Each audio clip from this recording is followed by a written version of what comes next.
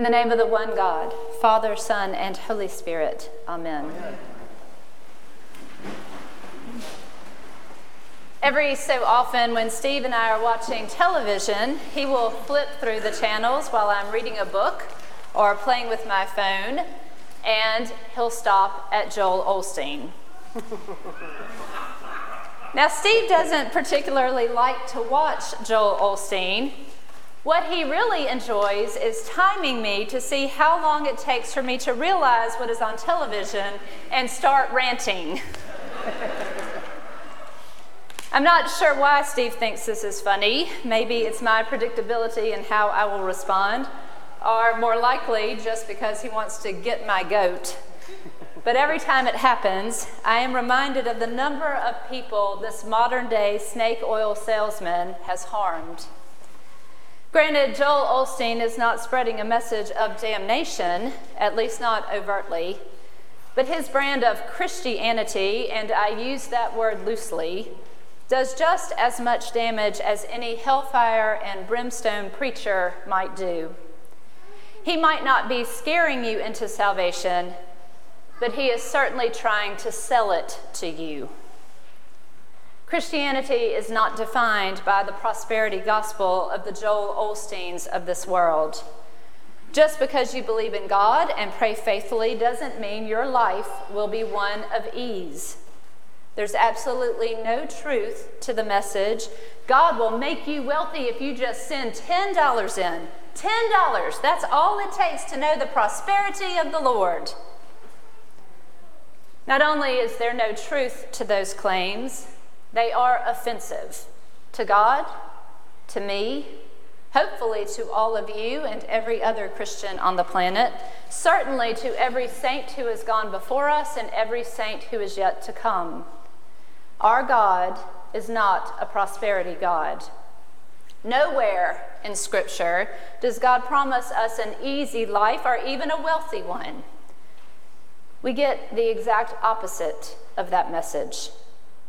Over and over again, we are told that we will suffer, but that we can endure it through Christ, who is our strength and our salvation.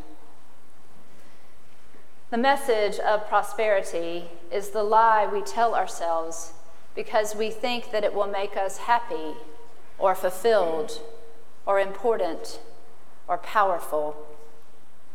But the prosperity gospel is anything but the truth. Joel Osteen sits on a throne of lies, and the reason his gospel is so harmful is because it reinforces a transactional relationship with God that says, if I do this, then surely God will do that. That relationship doesn't center on God. It is centered on us.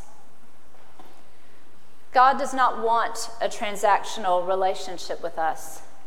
God does not want us to do something so that he can give us something. God's not some big investment banker in the sky looking to capitalize off of our prayers or praise of him.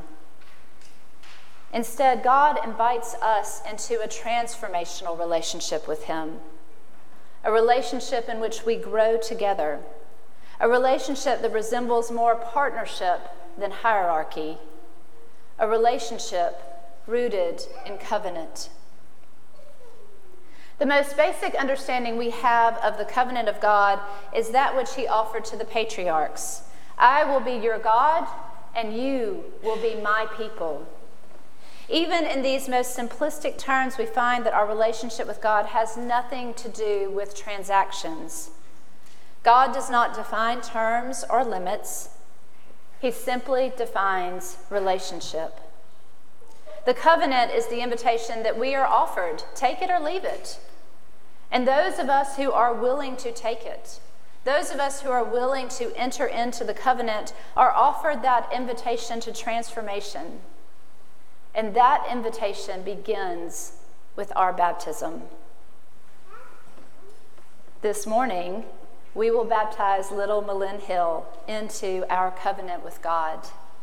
And in so doing, we will reaffirm our own baptismal covenant, professing our faith in the Trinity as Father, Son, and Holy Spirit, and affirming with God's help our intention to worship together at church, to resist evil and return to God, to evangelize by being bearers of the good news, to seek and serve Christ in one another, and to respect the dignity of every human being.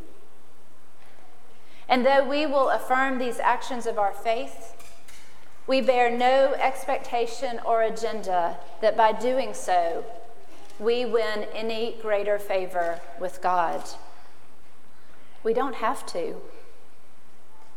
We know that before anything else, God sees us as beloved children, not sinners in need of redemption. What we are doing this morning in the baptism of little Malin is not about saving her from her sins. We have no power to do that whatsoever. And besides that, Jesus has already done that for us 2,000 years ago. What we get to do is reclaim her and remind her and all of us who will witness her baptism today that she and we are beloved children of God. And there is nothing that she or anyone else can do to ever change that. We are all beloved children of God. And that is the whole point of God's covenant with Abraham and Isaac and Jacob. That is the covenant that Isaiah alludes to this morning, the covenant God has given his people, a light to the nations, to open the eyes of the blind, to bring the prisoners from the dungeon. We are the blind. We are the imprisoned. The kingdom is all around us, and yet we do not see it. The temptations and distractions of this life imprison us to choices that ostracize us from God and one another, so that we seek things like prosperity instead of peace and joy. The psalmist this morning alludes to that covenant when he declares that God will give strength to his people. The Lord shall give his people the blessing of peace. And in return, all we must do is cry, "Glory!"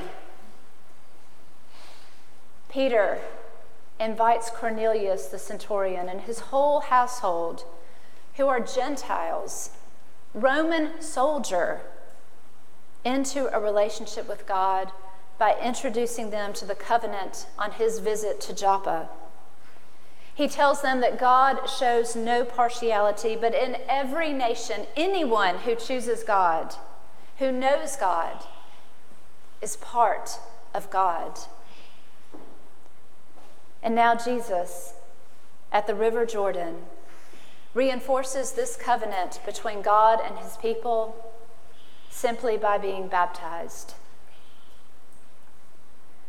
Jesus is baptized by John not because he is a sinner in need of redemption, but because of his and our belovedness. His baptism is proper and fulfills righteousness because it is an outward and visible sign of the covenant God made with his people so long ago, before history, before the nations, when the earth was young and humanity had yet to establish civilization. God promised us that he would be our God if we would be his people. It is a sign to us as to God's faithfulness, and we participate in baptism as a reminder and reassurance of our own faithfulness. We do not define little Malin as a sinner in need of redemption. She is a beautiful daughter of Eve and a beloved child of God. She has bright eyes and a precocious smile. Her questions and words reflect a wonder of the world that is grounded in joy and curiosity. There is nothing about this child that needs to be forgiven. Her baptism today is not about sin. It is about righteousness. It is about the perfection of a covenant that God has established with his people, and that we as the church continue to engage in as we grow and welcome more and more members into the body of Christ. On that day by the river, John didn't hesitate to baptize Jesus because he didn't have $10 on him. He hesitated because he recognized that Jesus was the one to come, the anointed one, the Messiah.